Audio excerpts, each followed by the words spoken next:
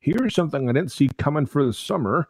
Right now, there's apparently a shortage of cold and flu medication across the country. According to the Ontario Pharmacists Association, more people are developing respiratory tract infections, and disruptions in the supply chain are affecting different stages of cold medication production.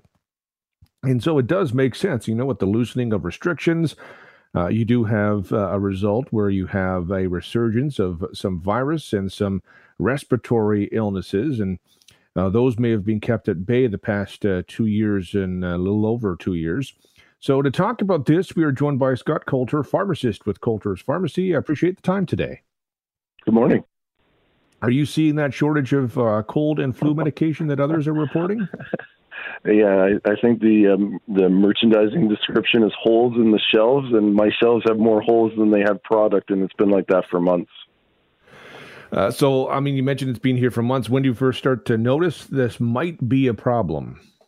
We noticed the challenges in receiving inventory probably about 5-6 months ago. And then, of course, the manufacturers started having to answer questions as to why there was a chronic out-of-stock situation. And we've been notified by most of the major players that they're anticipating a long-term challenge as far as keeping up with demand, with their supply chain challenges contributing to the problem. So how long could this be an issue?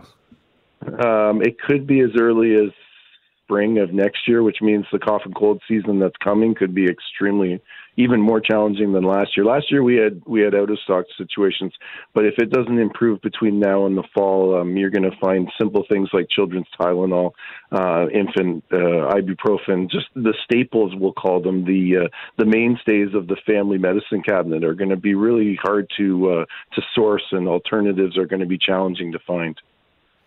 It's funny, when you think about how long this has been going on, as people are picking up on it now. I've been, to out and about, and I haven't really noticed it, but I guess behind the scenes, it's been a bit more of an issue. Absolutely. And part of the issue, there's two things going on. Of course, we had, I think it was last winter or the winter before, we had 2 winters ago, we had no flu. There was absolutely no flu in the community. So demand goes down. And if forecasting is done based on consumption, manufacturers look at it and say, okay, well, maybe we don't need to make 3 million units. Maybe we only have to make 2 million units. And the other challenge is that we're not making widgets. If I'm a company that makes widgets, I make them today and I sell them tomorrow.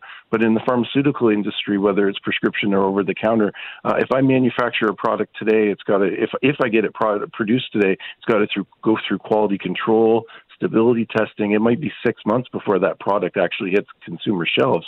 And so that adds to the delay, why maybe the pharmaceutical supply chain is now facing even more challenges, whereas more traditional supply chain companies have dealt with this problem over the previous few months. Have you ever seen something like this? Oh, the pharmaceutical supply chain has been fragile for, I'll say, a decade, but there's always been alternatives. As far as the consumer-facing product goes, there's always individual products that are hard to come by and that people who want that specific product may search high and low for, but nothing on the scope or the scale that we're seeing with the cough and cold issue that we have right now. And demand is still low. It's summertime, right? Ideally, we should be seeing relatively low need for this product. But as we head into back to school, September, October, November, demand's going to peak, and hopefully the manufacturers are going to make up some ground between now and then. And as you said, it's not just, a cold and flu. There's also maybe some of those, child painkillers that might also be a bit difficult for people. Oh, yes. They've been extremely challenging to source for quite some time now. What would you recommend people do? Well, when in need, we're treating symptoms. Speak to your pharmacist, speak to your healthcare professional. Ideally, there's an alternative out there, whether it's dosage adjustments where we use an adult product in a child with the appropriate amount to give the appropriate medication content. A lot of the active ingredients in all of these products, regardless of who makes them, are pretty much the same or identical. A lot of it has to do with brand recognition and shelf space. But the core number of ingredients, whether there's 5 or 6 core cough and cold ingredients that are equal amongst all the manufacturers, maybe it's just a matter of finding an alternative that is the same thing, but just doesn't have the name on it that you're used to buying. it makes me think of when we were at the start of this and people were hoarding certain items. I would hope people don't start to hoard now. I would hope not. I mean, over-the-counter common cold medications have a finite shelf life. I mean, the expiry date might be, 6 months, a year and a half at the most. If you hoard the stuff, are you actually hoping you're going to get sick and need to use it? It'd be a real shame to see it go to waste. That's a good point, Scott. Certainly appreciate the time today. Thank you very much. Pleasure. Have a great day.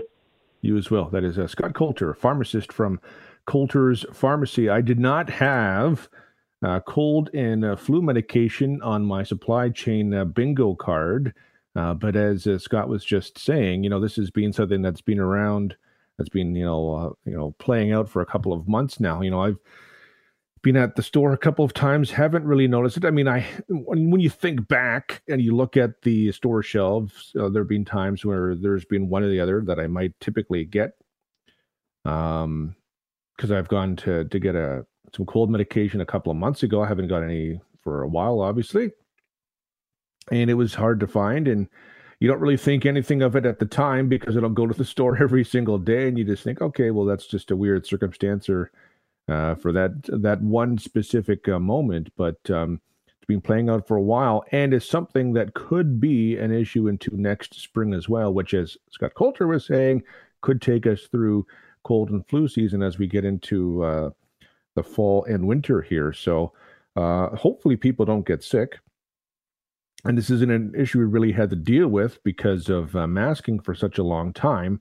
But it is a valid point to make. There is a expiry date on a lot of these items and all these items. And so hoarding, when it comes to flour, no longer needed. And hoarding when it comes to cold and flu, not necessary because the idea, or hopefully you don't get sick to begin with. And of course, your pharmacist can always help you when you're in those situations if you do get sick. We'll take a break. When we return, we'll have more of The Morning Show with Devon Peacock on 980 CFPL.